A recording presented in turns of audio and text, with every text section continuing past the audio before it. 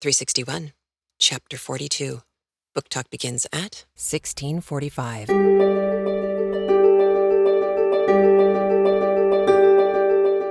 Welcome to Craftlit, the podcast for crafters who love books. My name is Heather Ordover, and I'm podcasting from where the Delaware River meets the Old York Road, New Hope, Pennsylvania. Episode 361, A Fisher of Nets. This episode brought to you by Survival Organs, handmade organs to throw, love, or cuddle. And Knit Circus, the e-newsletter bringing you 3 rings of knitting, sewing, and fun. You can find out more at knitcircus.com. And March Hare Yarns, hand-dyed yarns just for you. You can visit the March Hare at Etsy. And Pennywise Consulting, technology solutions for your small business. Links to all of our sponsors can be found in the show notes at craftlit.com. Remember, their support for the show is what keeps it free for you, so go have a look. Well, hello. It feels like it's been a million years since I talked to you last. Those of you who were on the Bleak House call on Saturday, that worked and was so much fun. I'll tell you more about that in a minute. They got to see Thing 1 and Thing 2 live and in person. And Thing 2 kept trying to insert himself by way of Muppet into the conversation. But Thing 1 actually was able to add a little bit to the conversation because he had just been reading up on spontaneous combustion. It was a lot of fun. It was a lot of fun, and we're absolutely going to do this again. But why? I hear you say, but why, Heather, is this episode called A Fisher of Nets? Because my husband, who I love very much, we had gotten these swings back in Arizona. They were hammock swings. They were individual. And the hammock part is like a fish net. You know, like a fishing net, not like fishnet stockings, but like a real net that you would throw out into the ocean because it gets very heavy when it gets wet, which is great for stability. But the material that this is made out of is a thick cotton yarn. Not too thick, maybe like, 3/8 of an inch thick. And of course, because it's cotton yarn, it's stable. My husband likes tape, lots and lots of tape. And so these, you can see where this is going already, can't you? So these fantastic hammock swing chairs were wrapped around their wooden support. And then tape was wrapped around the net, around the wooden support, which means in order to unwrap these, one would have to cut through, you knew it was coming, cut through the layers of tape. Well, we asked our landlord, because we have a fabulous tree out in the backyard, can we hang these? Should I put a rope over the branch or whatever? He comes over with an auger and drills, he's a tree guy, drills holes in the tree, puts up big hooks into the tree. And I'm unwrapping one of them and we hang it up and I go to unwrap the other. And thank God, before I had a chance to do any real damage, I saw more frayed ends than I could count. And I gasped and I dropped it on the ground and proceeded to very, very slowly and gently pull the pieces apart so that I could try and identify where one strand should have ended and continued on.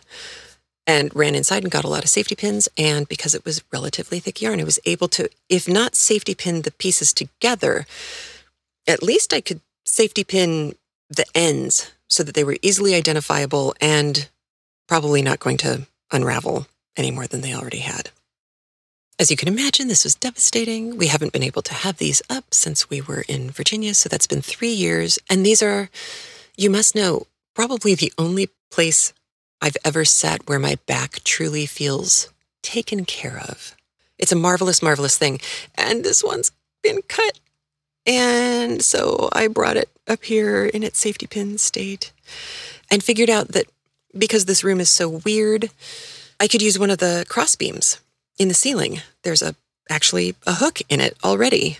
And so I hung the poor shredded thing up And I have been re-netifying the net. I don't know thing one about how these things are made. I have been figuring out as I went along. I have made mistakes. No one will ever know. But I'll tell you, one of the things I figured out was if the cotton yarn is thick enough, and if you have really good quilting thread, and if you have dumpster loads of patience, you can actually sew two pieces together. Now, I made some really killer knots early on when I was actually able to join two of the original pieces. But it didn't take long before I figured out that that was not going to work for everything. And so I wound up sewing them together. And I'm talking about wrapping and stitching and wrapping and stitching and wrapping and stitching and wrapping and stitching. Oh, and then stitching some more and then wrapping and stitching. But it's stable and I can pull on it really hard. And since it's, the weight is distributed over so many strands, I am very hopeful that it's going to work.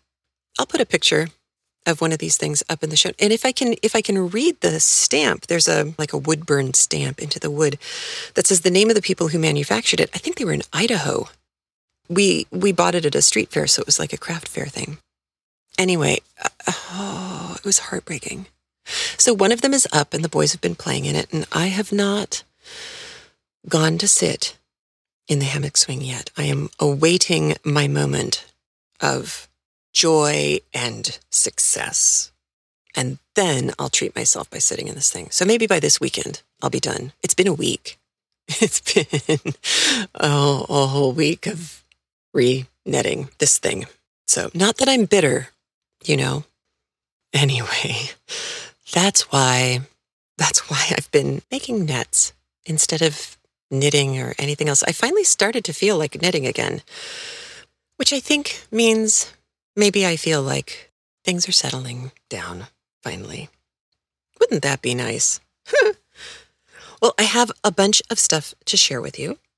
The first thing is a promo from a voice you may recall. Hello, Craftlit listeners. My name is Big Bad John, and I'm a geek.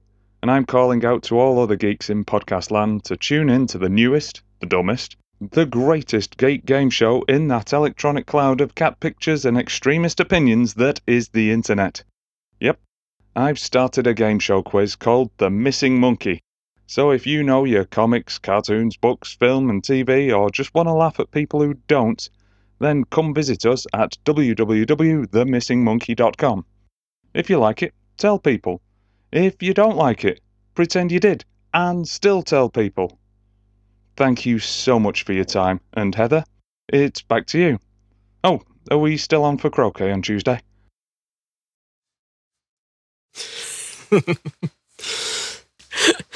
I'm so glad John is doing that.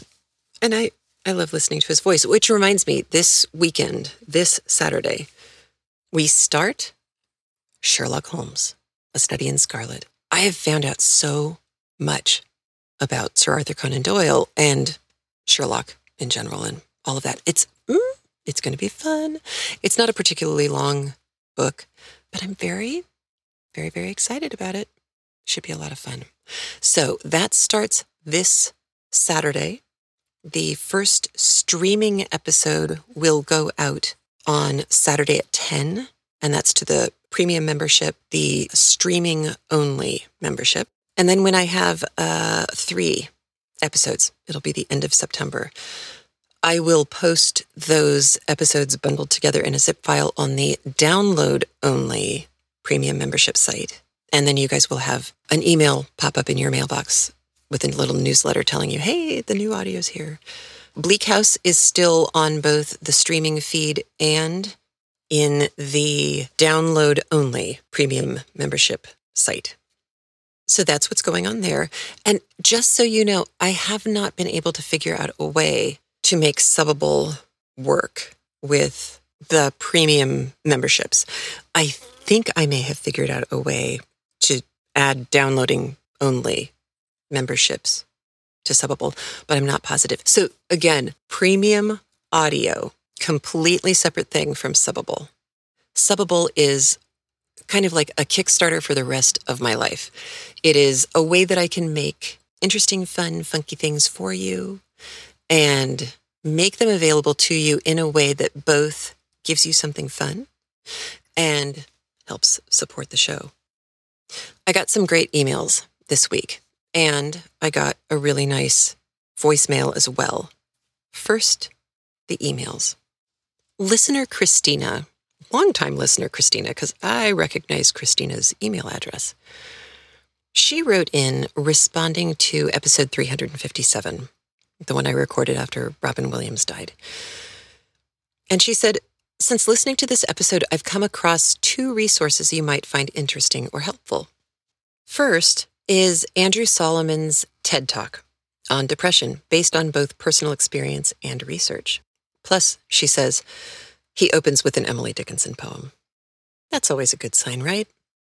She also says, second, there's a lengthy Atlantic article on, and the title is Secrets of the Creative Brain. This explores the science behind the general observation of increased prevalence of mood disorders in highly creative people. Warning, this article is information dense. I had to print it out to work through these ideas, but I found it worth the effort. And Christina provided links to both of these things, so I will put these on the show notes for you as well. It's been very interesting, actually. I have gotten, just in the last couple of months, more email from 2 recent shows than I think I have ever gotten before, ever. And that was the poetry episode and the depression Robin Williams episode. I know I'm not alone, and I know that wrestling is a good verb to put with depression. And one of the comments that I've gotten over and over again is thank you for making the distinction between being sad and being depressed. Two different things. Oh, did you see the new Ken Burns documentary on Teddy, Franklin Delano, and Eleanor? It's new. I saw a preview for it on our local PBS station. It looks spectacular. Oh my gosh. I'm like chomping at the bit. You know how we've all heard that Teddy Roosevelt was a sickly child, he was a weak child, and this is why he became so competitive and blah, blah, blah. Okay, there's a picture of him. He must be 10, 11, 12, 13. And he's outside with his brother and sister, and he's wearing some kind of jersey, like a football shirt or something like that from the 19-teens, but still. And this guy is gorgeous. Gorgeous. Yeah, he's still kind of skinny, but oh my gosh, he's like Gatsby gorgeous. Both Andrew and I gasped when we realized that that's who they were saying was Teddy Roosevelt in the picture. It's going to be really interesting, I think. Plus, the music will be good. So that's kind of fun. But back to our emails. So listener Jane wrote actually a little over a week ago. I wasn't able to get it into last week's podcast, but I did get it into this week's. Because here it is, writing to me about the whole compartmentalization that I mentioned, I don't know, maybe a month ago, and just how when things are very complicated and fraught and hectic, you wind up kind of having to compartmentalize things. I can't think about this right now because I will lose my mind, so instead I'm going to focus on this thing, and I'll get back to this soon. And she said, "Hi, Heather. On one of your recent podcasts, you spoke about compartmentalization. The Daily Good newsletter featured the linked article of Webs, Boxes, and Boundaries a few days ago. I don't know if it will be helpful to you or not. I recently retired from public school teaching, so my life is much more balanced these days. Often compartmentalization is portrayed as emotionally unhealthy. However, when I was teaching, there were times when I survived by compartmentalizing school responsibilities. Compartmentalizing helped me arrange my priorities. That's family, home, knitting, writing, teaching, friends, professional growth, church, and more. Perhaps different sources or psychologists with differing orientations view it differently. I am certainly not an expert in this area. I support the idea of working toward wholeness and integrating all aspects of my life. Given the way the workplace of today is designed and electronic connectedness, it may be healthier to find times to disconnect. I may be missing the point here, but I wanted to pass along the article. While the orientation of the Daily Good is Buddhist, and I am not, I do enjoy their newsletter. The articles remind me of the goodness that continues to exist in people all over the world." I put a link to the article that she sent me to. And she's right. The kind of compartmentalizing that I was doing was when I was with family, I could not let myself think about work because I would become ill. And likewise, when I was working on work, I couldn't think about family stuff because then I would be ill, thinking about all the time that I should and would rather be spending with them. So it's better this week. So thank you, Jane. The article, the Daily Good website, real nice. I liked it a lot. I think you will too. I have one more listener voicemail to play for you, and then we will move on to North and South. Here you go. Hey, Heather, it's Tammy again. I've been thinking about calling again lately because I saw a comment from someone online somewhere and don't remember where about who was saying that they weren't interested in listening to books being read to them because it puts them to sleep or something negative. My experience with it was when we were kids, we didn't own a TV and my mom read everything to us. So I got to hear a lot of the classics read to me by my mother, like Swiss Family Robinson and, the Little House on the Prairie books and other books like that. Hello again. Looking forward to seeing you at Stitches East in just a few weeks, and I will talk to you soon. Bye. North and South. So before we get to today's chapter, there's a couple of things that we need to clear up about previous chapters. No, it's not so much clear up as it is clarify, add to, make better for the better people who listen to Craftlit. And so in effort to do that, I have an email from Kathleen Rogers. Kathleen is a longtime friend of the show and listener and friend of mine and Defarge designer and all-around awesome, smart, fabulous person. She writes, here's some of my thoughts on the anti-Irish cracks in North and South. Anti-Irish sentiment had a long history in Britain. It became especially rampant because of the quote-unquote stubborn Irish hanging on to Roman Catholicism, which was infuriating to the Protestant monarchs. If you go and look at 19th century sources, newspapers, editorial cartoons, treatises on ethnicity, you will see the Irish are routinely depicted as apes and monkeys, sometimes as pigs, referred to as an inferior race, dismissed as drunkards, and labeled white Negroes. You know the pattern? Dehumanize and destroy. Isn't history lovely? The time period of North and South was also the period of the Great Famine in Ireland, a direct result of British trade and agrarian policy. And it is quite understandable that the Irish would be welcomed by the owners as a desperate and cheap source of strike-breaking labor, and at the same time despised not only as knobsticks, but as subhuman troglodytes. The Great Famine is often depicted as the fault, quote-unquote, of the parenthetically included stupid Irish for only wanting to eat potatoes. But when you look at the British policies and the numbers of dead and dispersed as a percentage of the population, it really was a form of near genocide. Even the charitable efforts of some British organizations were tainted.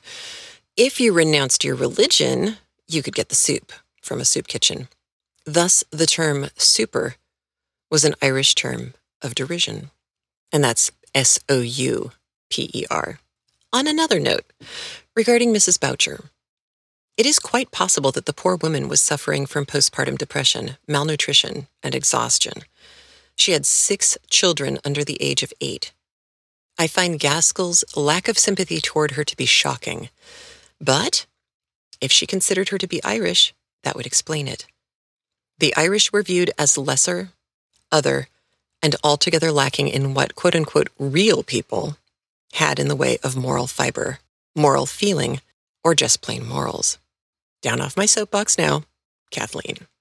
I was so glad that Kathleen sent this because, first off, her letters are always really good and important, but also, as soon as she said the thing about Mrs. Boucher, I started, wheels in the brain started to turn, and I remembered what I read about her biography of Charlotte Bronte.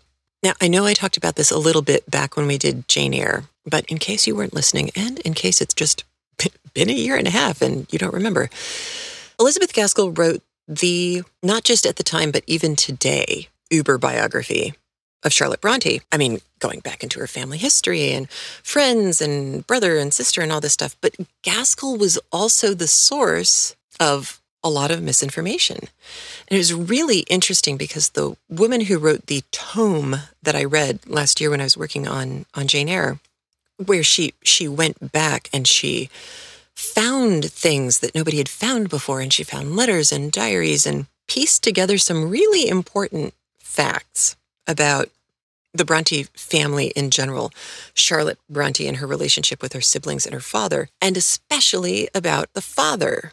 So I don't know if you've heard all these things, but I certainly grew up believing that Charlotte Bronte's brother was a drunk and her father was abusive and never let them eat meat. I mean, all sorts of crazy stuff. It all goes back to Gaskell. And it turns out that Gaskell actually had access to quite a few things that this more modern researcher had access to a couple of years back. But Gaskell had never written a biography before. And you can imagine when you're trying to piece together someone's life to make meaning out of it, to make a linear story, to make a character arc out of a person's real life. That's kind of a tricky thing to do. And if you compound that by the fact that the Bronte family had 400 million thousand bazillion pieces of paper that they had written on in sub 5-point font with a quill pen, you had a kind of daunting prospect ahead of you. And so I think what happened, at least in part, was that Gaskell went into the process of writing this biography kind of with some parts of her mind already made up. And then she found Charlotte's only real friend from outside of the family, a woman who she had gone to school with, and a woman who was not real thrilled with Charlotte getting married so late in life, in her 30s, because her friend never got married. And so I think there was a little spite and malice going on there. But either way, this woman, Charlotte's oldest friend, latched on to Gaskell and promoted herself as the source of Bronte accuracy. Well, between the two of them, it didn't look good for the Brontes, because what do you do when you are a young thing, or even a 20-something thing, and you're hanging out with a friend? You complain about your parents. And then they made me do the dishes. Oh, that's so unfair. I know. You say ridiculous stuff. And so for better or worse, your friends will wind up getting kind of a one-sided vision of your life, which is kind of what happened. Gaskell did have an opportunity to go to the parsonage in Haworth and meet Mr. Bronte, I think on 2 occasions. And actually, Charlotte's husband was still living there at the time. He was also a parson.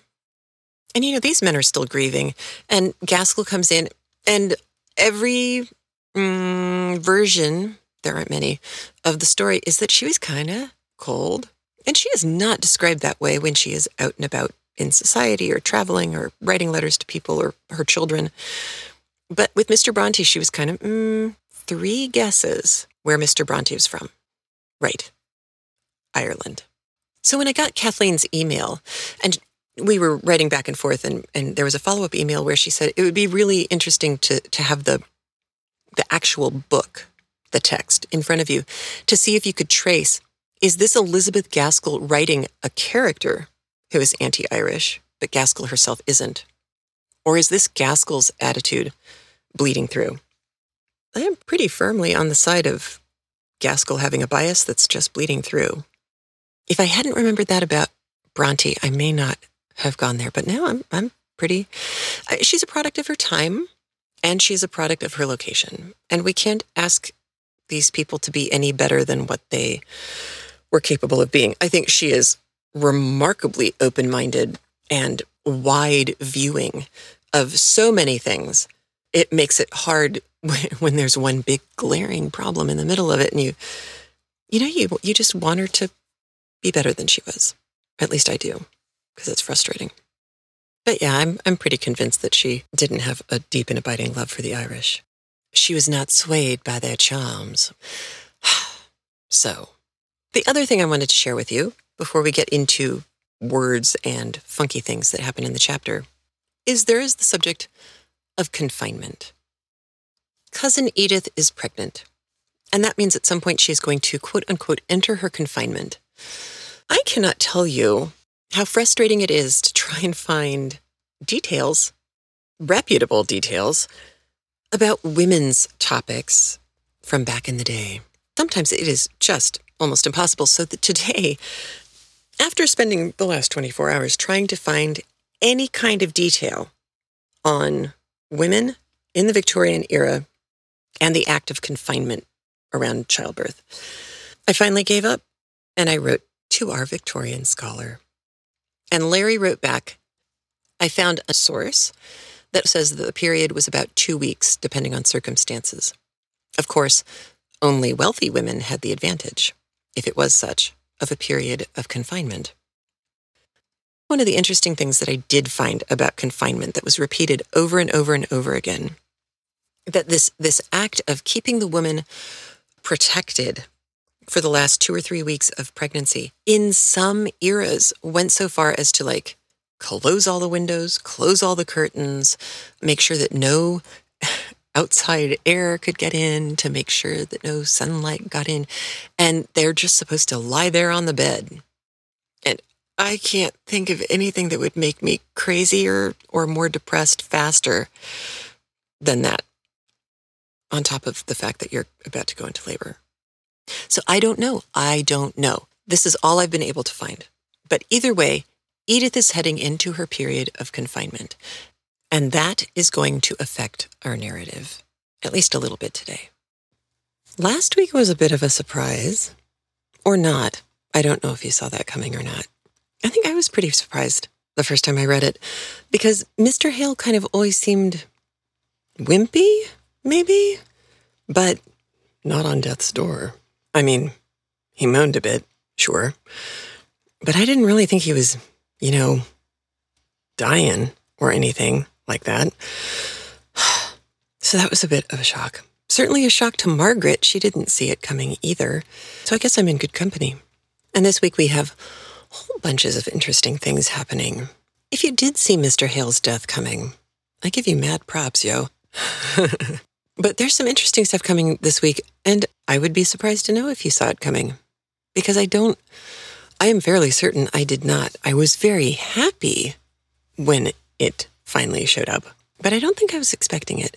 So when this episode is over, please feel free to come and put some comments in the show notes or call the phone number 1-206-350-1642 and let me know what you thought about today's revelations. A listener sent me a really cool link to a St. Francis de Sales blog post. Not that the saint made the blog post. It's on a blog post called The Bearing Blog, and it's St. Francis de Sales, patron saint of to-do lists, ? Which I think is a perfectly reasonable question to ask and a perfectly reasonable thing to assign to a saint. Makes me like the man all the much more, because he seems to know that if there is anything, at least that I could use spiritual support with, it's the making of to-do lists and being forgiving of oneself when one doesn't manage to complete everything on one's to-do list. And actually that seems to be kind of what he's talking about. The blogger is writing about how she was looking at a short work of his, which was called The Spiritual Directory. She goes on to say, it's sort of a rule of life for the religious people he supervised. Only instead of specifying so many hours of work, so many hours of sleep, so many hours of prayer, etc., he specifies little acts of devotion and intention to be performed throughout the day, connected to rising, to worship, to work, to meals, to bedtime, the whole cycle of an ordinary day. It is true that the directory proposes many exercises, Francis writes, yet it is good and fitting to keep one's interior orderly and busy in the beginning. When, however, after a period of time, persons have put into practice somewhat this multiplicity of interior actions, have become formed and habituated to them and spiritually agile in their use, then the practices should coalesce into a single exercise of greater simplicity, either into a love of complacency, or a love of benevolence, or a love of confidence, or of union and reunion of the heart to the will of God. This multiplicity thus becomes unity. And I thought, oh, okay, this is his approach to everything. And that idea of just doing and the act of doing eventually brings about this relationship with yourself, kind of this calm and forgiving relationship with yourself, and also a relationship with something outside of yourself, something bigger, God or nature, or however you look at the thing that is bigger than yourself in your life. And I thought, oh, okay, this makes sense now. This makes sense with Margaret and what Margaret needs. And the blogger goes on after that, but I thought that opening part, I went, oh, okay, yeah, that makes a lot of sense. And it was also interesting because that's kind of a Jewish approach to prayer as well. Jewish prayers, if you've ever seen a Jewish service or anything, you've seen the Baruch Atah Adonai, the beginning of each prayer, starts with blessed are you, O Lord our God, ruler of the universe, creator of, it goes on from there, creator of the fruit of the vine, creator of the haaretz, the food of the earth. There are these prayers that are commonly said in synagogue, but then there's this whole panoply of prayers for absolutely everything else. This is one of the differences between Reform and Conservative and Orthodox. The more Orthodox you are, the more prayers you wind up saying. That's not the only difference. But, there's no joke. There's a prayer for when you see a rainbow. There's actually a prayer. And in some ways, that sounds like a very limiting and unspontaneous way to live life. And I suppose that could be true if that's how you approached it. On the other hand, when there's a starting point given to you, start with this prayer, and then a reminder, oh, this thing that's happening right now, this is something you should be thankful for. It puts you in a different mindset. So if you approach it as it's a rule and I have to do it and it's driving me nuts, then yeah, you're kind of missing the point. But if instead you look at it as, not you, but, people, a person involved in that faith, if it's looked upon as an opportunity, a reminder, a practice that eventually coalesces into a single exercise of greater simplicity, and it becomes an opportunity for that kind of complacency. I think it's the same thing with the Sabbath. In the beginning, if you take up that attitude that on the Sabbath, whatever Sabbath you celebrate, but that you take up the idea that the Sabbath is going to be a day of not working.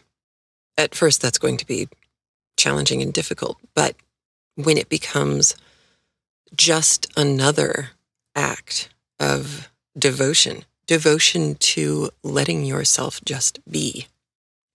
And this is part of the cognitive anchoring talk, this idea that we all need that kind of opportunity to just be.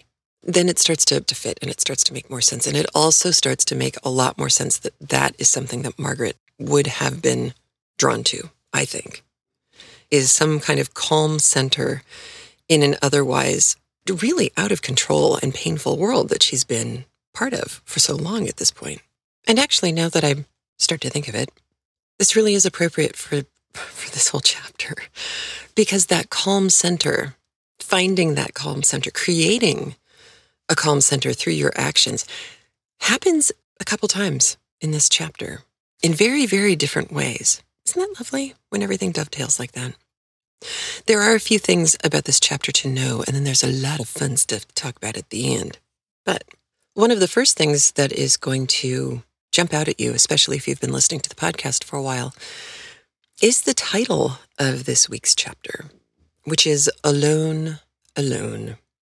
If you hearken back to the Rime of the Ancient Mariner, Coleridge's poem, which we did 1,000 years ago on Craftlit, alone, alone, all alone, alone on the wide, wide sea, and never a saint took pity on my soul in agony. I actually went back and listened to part of that particular podcast, and I said something that I still agree with, which I suppose is a good thing.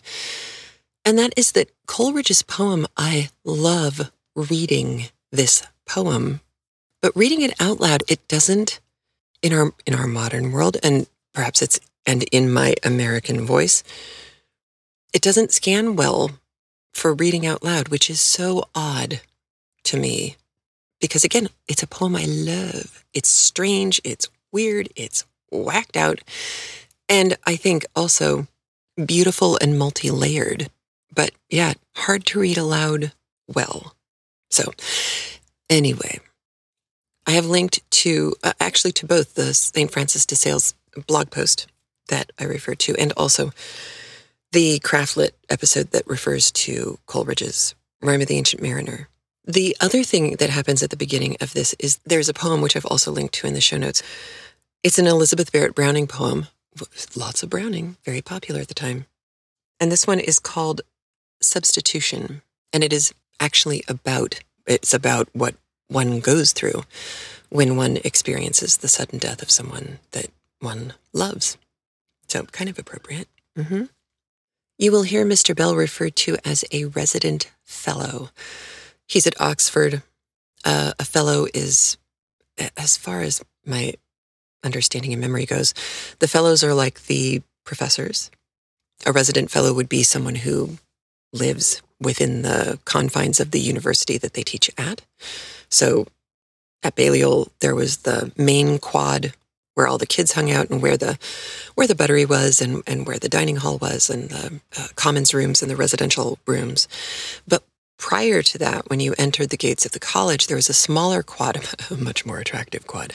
And the rooms that circled that area, or squared around that, rectangled around that area, were the dawn halls. That was where the professors would live. If you saw Brideshead Revisited, or if you read Dorothy Sayers' Gaudy Night, pulled that out of 25 years ago, then you either watched or read about the people living in these places, these residents at Oxford, or at a university that was part of the larger Oxford University.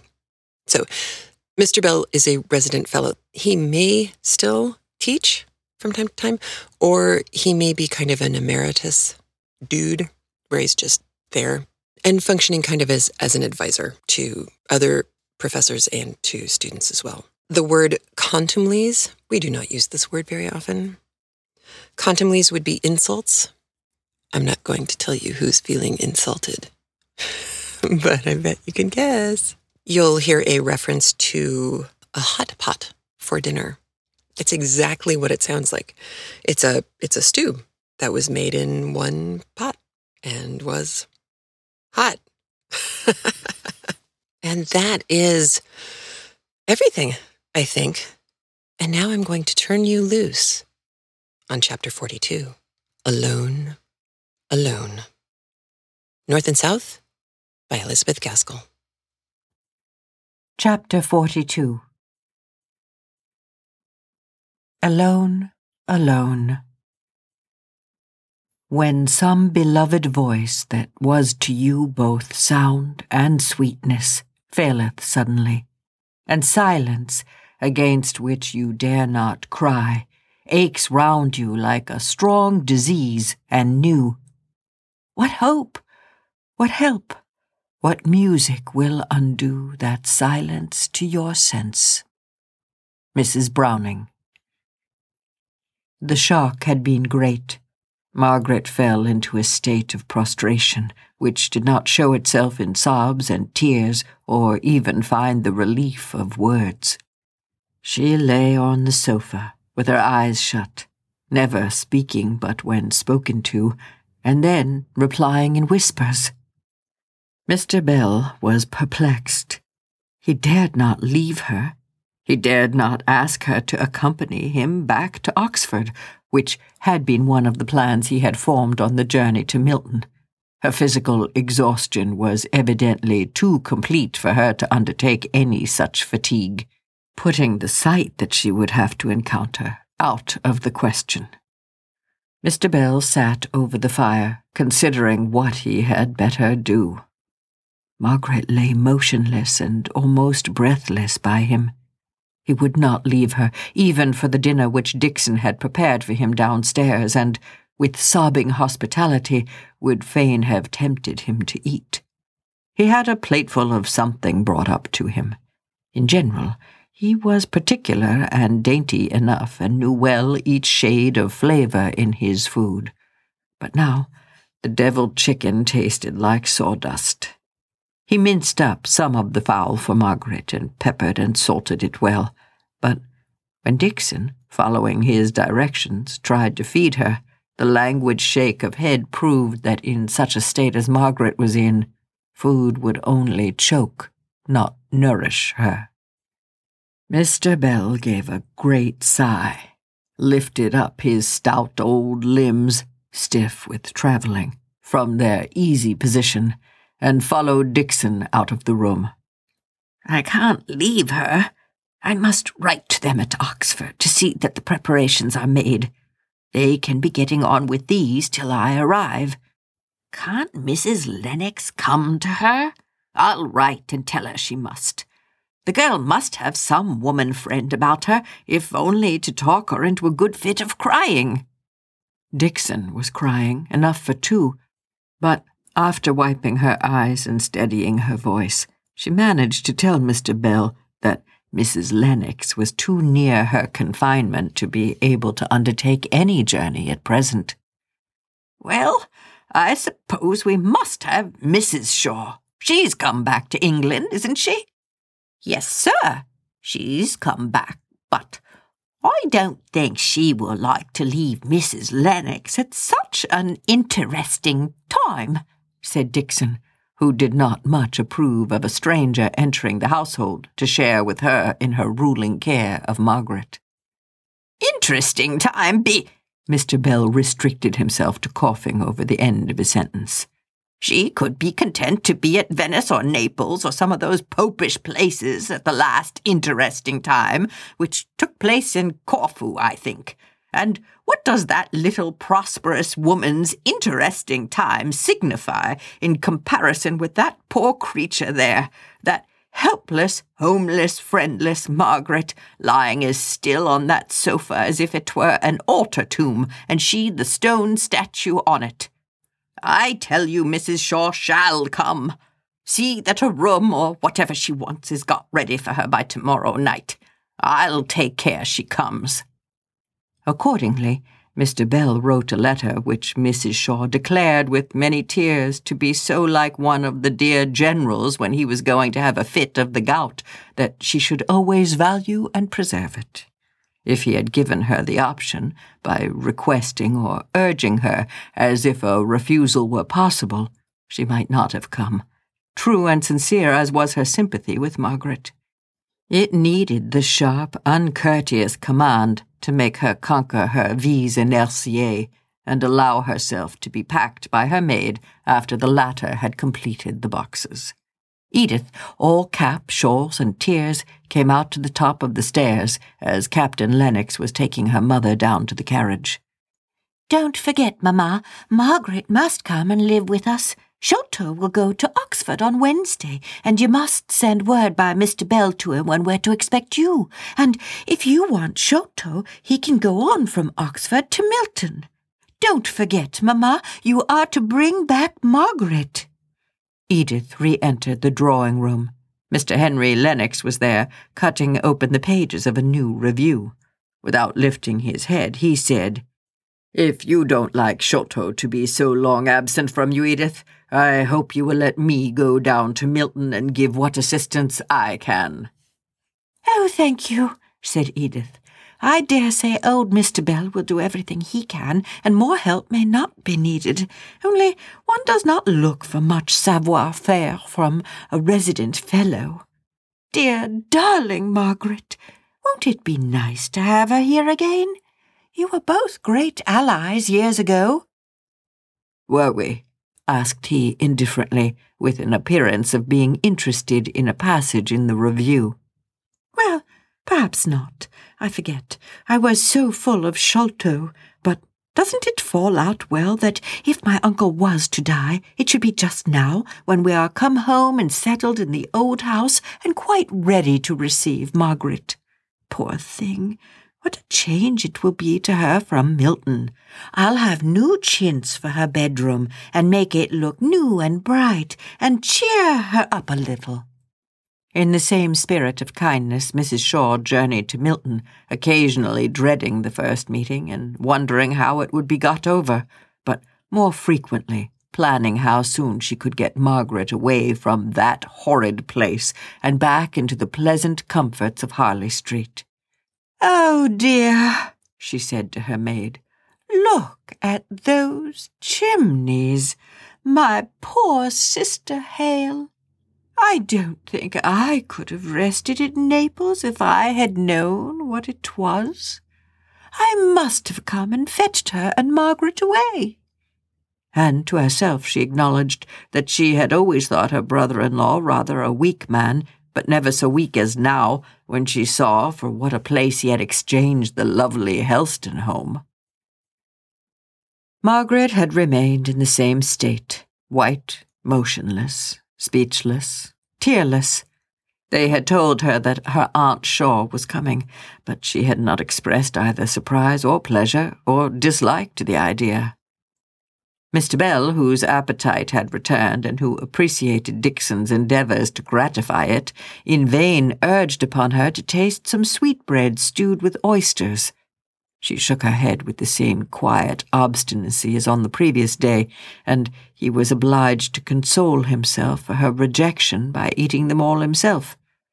But Margaret was the first to hear the stopping of the cab that brought her aunt from the railway station. Her eyelids quivered, her lips coloured and trembled. Mr. Bell went down to meet Mrs. Shaw, and when they came up, Margaret was standing, trying to steady her dizzy self, and when she saw her aunt, she went forward to the arms open to receive her, and first found the passionate relief of tears on her aunt's shoulder. All thoughts of quiet, habitual love, of tenderness for years, of relationship to the dead, all that inexplicable likeness in look, tone, and gesture that seemed to belong to one family, and which reminded Margaret so forcibly at this moment of her mother, came in to melt and soften her numbed heart into the overflow of warm tears. Mr. Bell stole out of the room and went down into the study, where he ordered a fire and tried to divert his thoughts by taking down and examining the different books. Each volume brought a remembrance or a suggestion of his dead friend. It might be a change of employment from his 2 days' work of watching Margaret, but it was no change of thought. He was glad to catch the sound of Mr. Thornton's voice making enquiry at the door. Dixon was rather cavalierly dismissing him, for with the appearance of Mrs. Shaw's maid came visions of former grandeur, of the Beresford blood, of the station, so she was pleased to term it, from which her young lady had been ousted, and to which she was now, please God, to be restored. These visions, which she had been dwelling on with complacency in her conversation with Mrs. Shaw's maid, skillfully eliciting, meanwhile, all the circumstances of state and consequence connected with the Harley Street establishment for the edification of the listening Martha, made Dixon rather inclined to be supercilious in her treatment of any inhabitant of Milton. So, though she always stood rather in awe of Mr. Thornton, she was as curt as she durst be in telling him that he could see none of the inmates of the house that night. It was rather uncomfortable to be contradicted in her statement by Mr. Bell's opening the study door and calling out, "Thornton, is that you? Come in for a minute or two. I want to speak to you." So Mr. Thornton went into the study, and Dixon had to retreat into the kitchen and reinstate herself in her own esteem by a prodigious story of Sir John Beresford's coach and six when he was High Sheriff. "I don't know what I wanted to say to you after all. Only it's dull enough to sit in a room where everything speaks to you of a dead friend," Yet Margaret and her aunt must have the drawing-room to themselves. Is her aunt come? Asked Mr. Thornton. Come? Yes, maid and all. One would have thought she might have come by herself at such a time. And now I shall have to turn out and find my way to the Clarendon. You must not go to the Clarendon. We have 5 or 6 empty bedrooms at home. Well aired? I think you may trust my mother for that. Then I'll only run upstairs and wish that wan girl good night and make my bow to her aunt and go off with you straight. Mr. Bell was some time upstairs. Mr. Thornton began to think it long, for he was full of business and had hardly been able to spare the time for running up to Crampton and inquiring how Miss Hale was. When they had set out upon their walk, Mr. Bell said, I was kept by those women in the drawing-room. Mrs. Shaw is anxious to get home on account of her daughter, she says, and wants Margaret to go off with her at once. Now, she is no more fit for travelling than I am for flying. Besides, she says, and very justly, that she has friends she must see, that she must wish good-bye to several people, and then her aunt worried her about old claims, and was she forgetful of old friends. And she said, with a great burst of crying, she should be glad enough to go from a place where she had suffered so much. Now I must return to Oxford tomorrow, and I don't know on which side of the scale to throw in my voice. He paused as if asking a question, but he received no answer from his companion, the echo of whose thoughts kept repeating. Where she had suffered so much.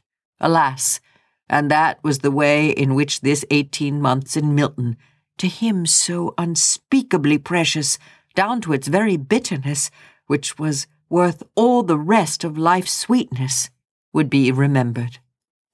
Neither loss of father nor loss of mother, dear as she was to Mr. Thornton, could have poisoned the remembrance of the weeks, the days, the hours, when a walk of 2 miles, every step of which was pleasant as it brought him nearer and nearer to her, took him to her sweet presence, every step of which was rich, as each recurring moment that bore him away from her made him recall some fresh grace in her demeanour or pleasant pungency in her character.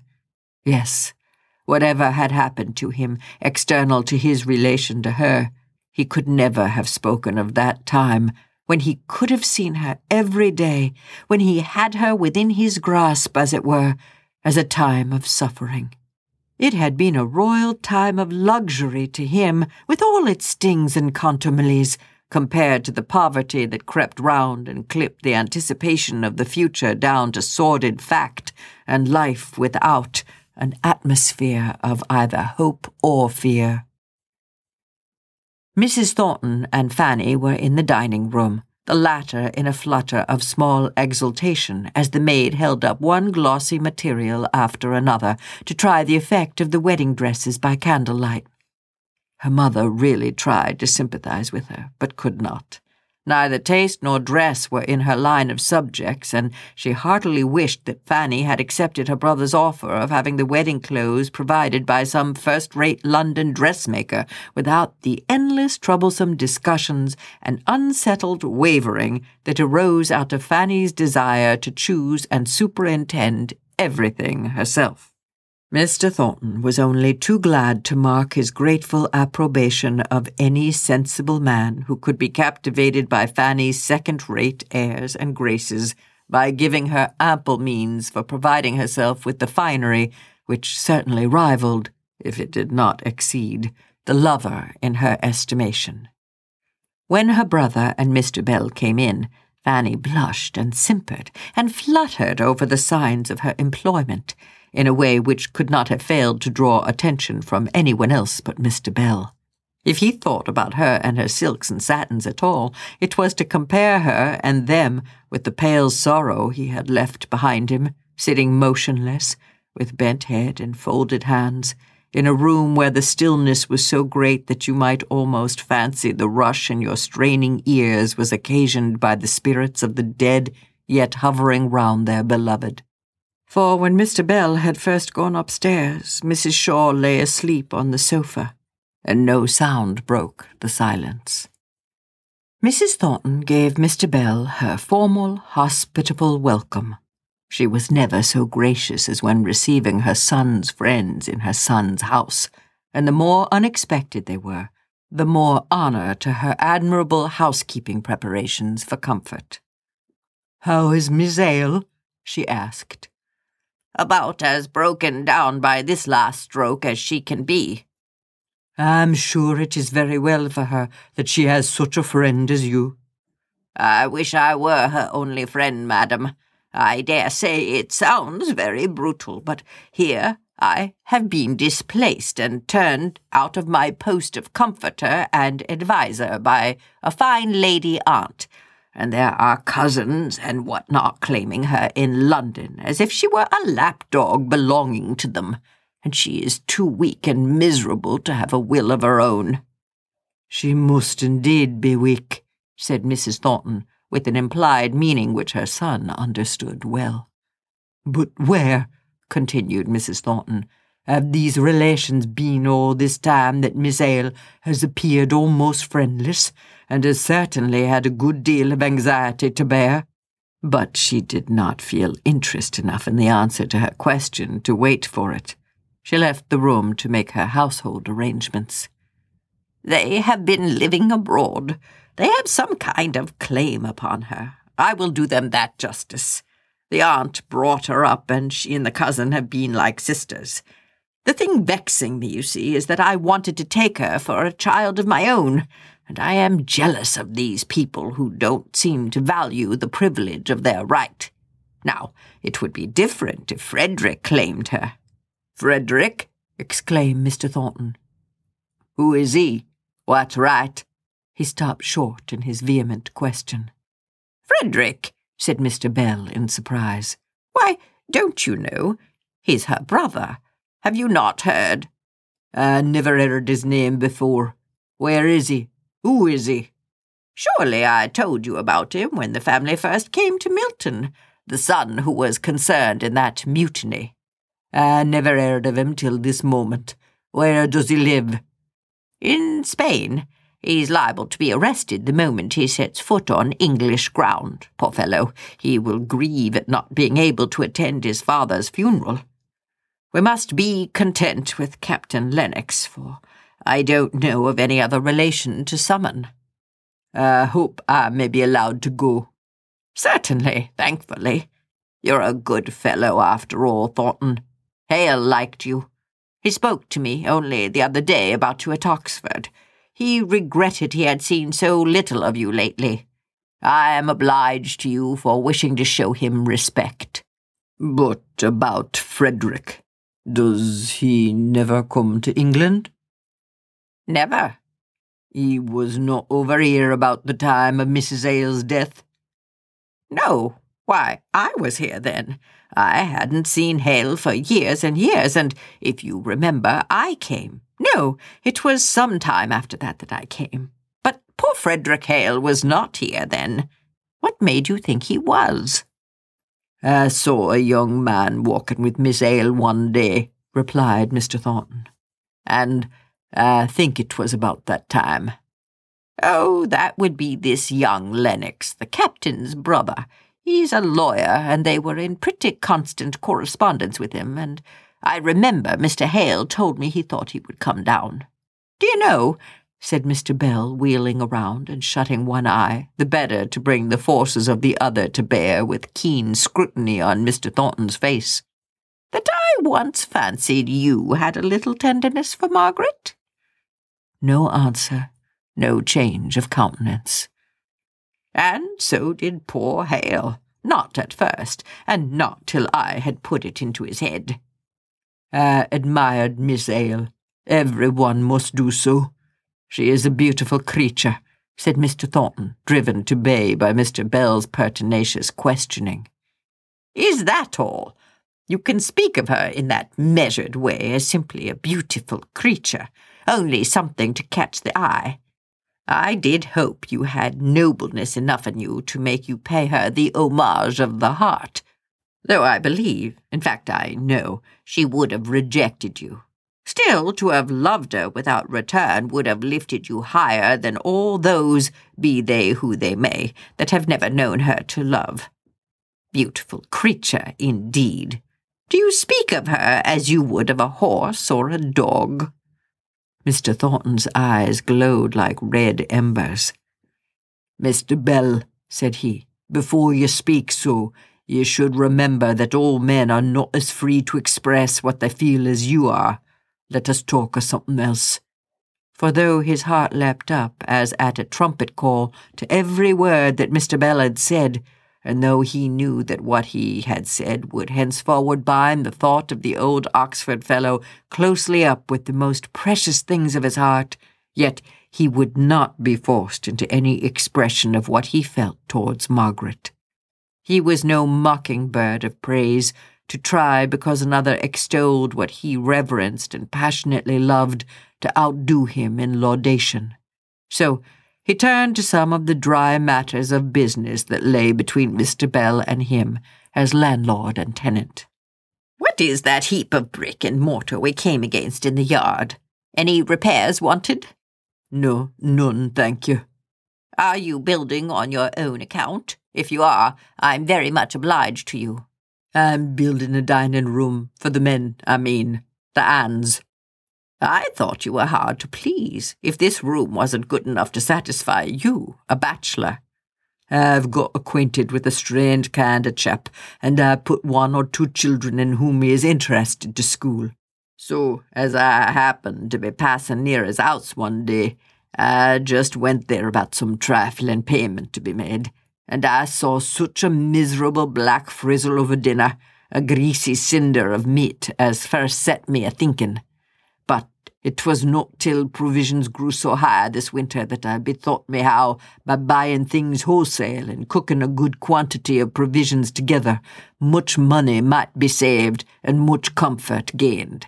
So I spoke to my friend, or my enemy, the man I told you of, and he found fault with every detail of my plan, and in consequence I laid it aside both as impracticable and also because if I forced it into operation, I should be interfering with the independence of my men, when, suddenly, this Higgins came to me and graciously signified his approval of a scheme so nearly the same as mine that I might fairly have claimed it, and, moreover, the approval of several of his fellow workmen to whom he had spoken. I was a little riled, I confess, by his manner, and thought of throwing the whole thing overboard to sink or swim. But it seemed childish to relinquish a plan which I had once thought wise and well laid, just because I myself did not receive all the honour and consequence due to the originator. So I coolly took the part assigned to me, which is something like that of a steward to a club. I buy in the provisions wholesale, and provide a fitting matron or cook. I hope you give satisfaction in your new capacity. Are you a good judge of potatoes and onions? But I suppose Mrs. Thornton assists you in your marketing." "Not a bit," replied Mr. Thornton. "She disapproves of the whole plan, and now we never mention it to each other. But I manage pretty well, getting in great stocks from Liverpool and being served in butcher's meat by our own family butcher. I can assure you, the hot dinners the matron turns out are by no means to be despised." "Do you taste each dish as it goes in virtue of your office? I hope you have a white wand." I was very scrupulous at first in confining myself to the mere purchasing part, and even in that I rather obeyed the men's orders conveyed through the housekeeper than went by my own judgment. At one time the beef was too large, at another the mutton was not fat enough.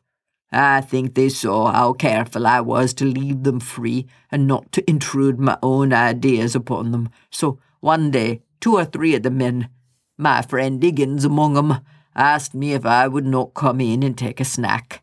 It was a very busy day, but I saw that the men would be hurt if, after making the advance, I didn't meet them halfway. So I went in, and I never made a better dinner in my life.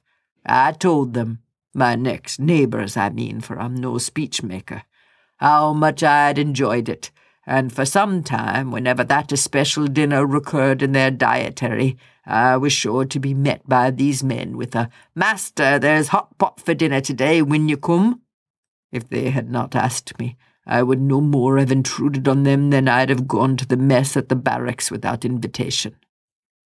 I should think you were rather a restraint on your host's conversation. They can't abuse the masters while you're there. I suspect they take it out on non-hot pot days.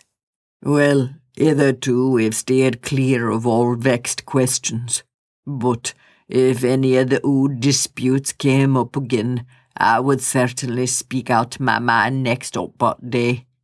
But you are hardly acquainted with our Darkshire fellas, for all you're a Darkshire man yourself.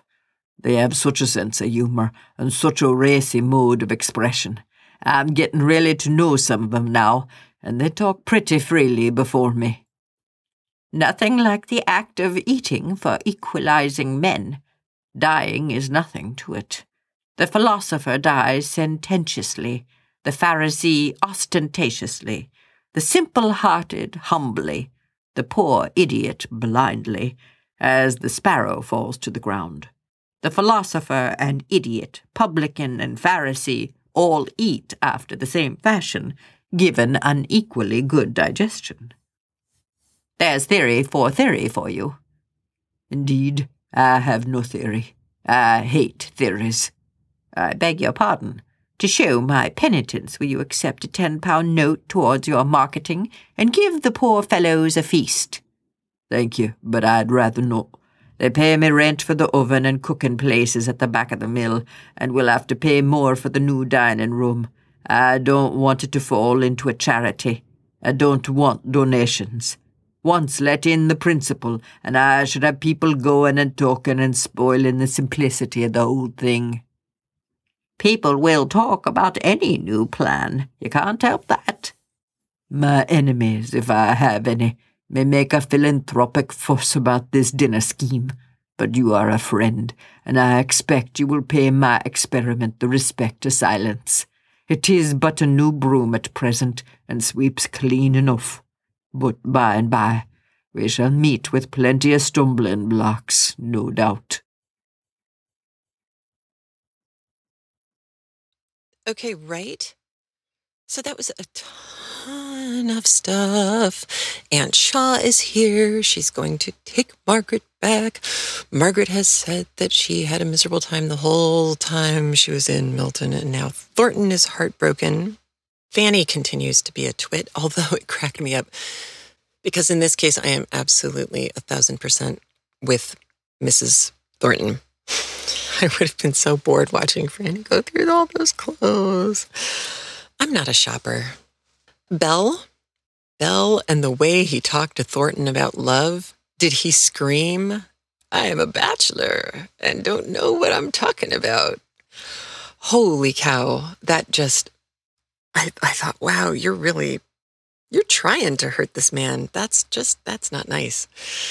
And did you pick up on Bell's attitude towards Aunt Shaw?